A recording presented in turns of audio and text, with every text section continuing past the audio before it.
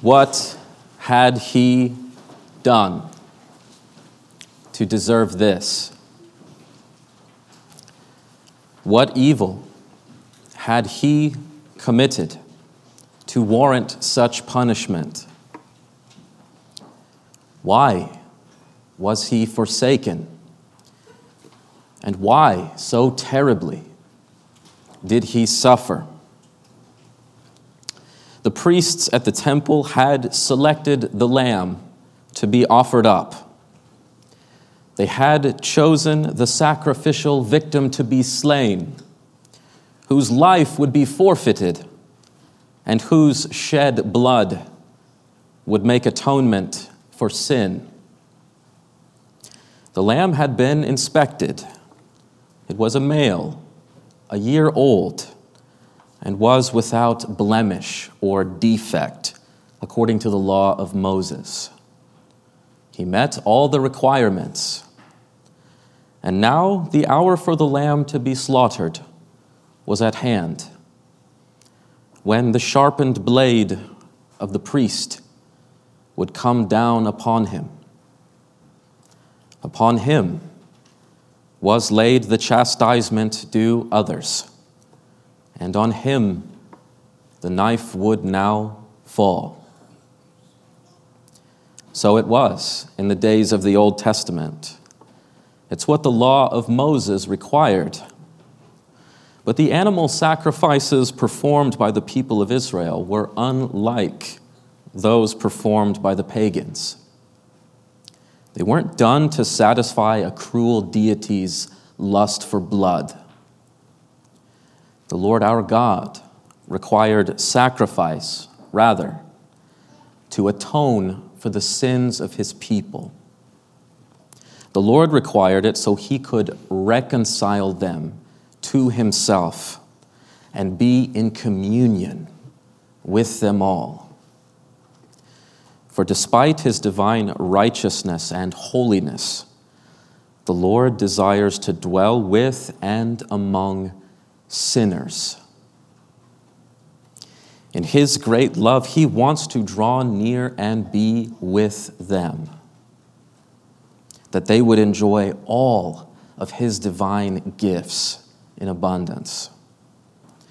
But as wood, hay, and stubble cannot survive communion with a blazing fire, so too sinners cannot dwell in the presence of a holy God without being completely consumed. That is, unless their transgressions are atoned for, and the Lord forgives all their sins. Thus, through Moses, the Lord instituted the daily rite of atonement to be carried out, among many other things, of course. For dwelling in the presence of the Lord is impossible without atonement, and no one can approach him or partake of his blessings without the forgiveness of sins. And so an offering was to be rendered twice daily, according to the Torah, evening and morning, each day. A lamb was sacrificed to atone for the sins of the people. For because of their sins, they deserved the punishment of death. Altogether, their lives should have been forfeit, one and all. But though the Lord is surely righteous and surely brings forth justice on account of sin, he's also compassionate towards the undeserving and delights in showing mercy. The Lord didn't desire that any of his people should thus perish. In his heart, he desired to forgive their iniquity, to sanctify them and gather them unto himself. So the Lord provided a lamb to be sacrificed to atone for the sins of his people. Twice a day, every day, he gave over a lamb to be slain and to make satisfaction on their behalf. Evening and morning, blood from a lamb was poured out to cover over their iniquities. It cleansed them of their impurity, all their sins. For as the Lord says in Leviticus, the life of the flesh is in the blood. And dear friends, you can be sure and certain of this. Without the shedding of blood, there is no forgiveness of sins. But when the life of the Lamb was poured out, a great exchange would occur. God's people were forgiven their sins, and instead it was the Lamb who suffered, bearing the punishment they deserve. Instead, it was the Lamb who died, pouring his life out for theirs. The innocent sacrificial lamb would die, as at least one creature did in the Garden of Eden, with whose skins the Lord covered the nakedness of Adam and Eve. The lamb died also as Abel did afterwards. Abel, who was struck down by his brother Cain, despite doing him no wrong. Likewise, it was, after all, an innocent ram that was killed on Mount Moriah and was offered up instead of Isaac. You remember, too, how Uriah the Hittite was conspired against by the king and was cut down, though he was blameless. And how terrible was that judgment the Lord rendered upon the child David had with Bathsheba because of the sins of his father. Prophets sent by the Lord to preach to his people were mocked and stoned to death for their efforts. John the Baptist was unjustly imprisoned by Herod and was beheaded in the end. And indeed, all of these and many, many more point to Jesus, the Lamb of God, the one who for all your sins was put to death, and for every sin of mine. Surely he has borne our griefs and carried our sorrows. Yet we esteemed him stricken, smitten by God, and afflicted. But he was pierced for our transgressions. He was crushed for our iniquities. Upon him was the chastisement that brought us peace, and the Lord has laid on him the iniquity of us all.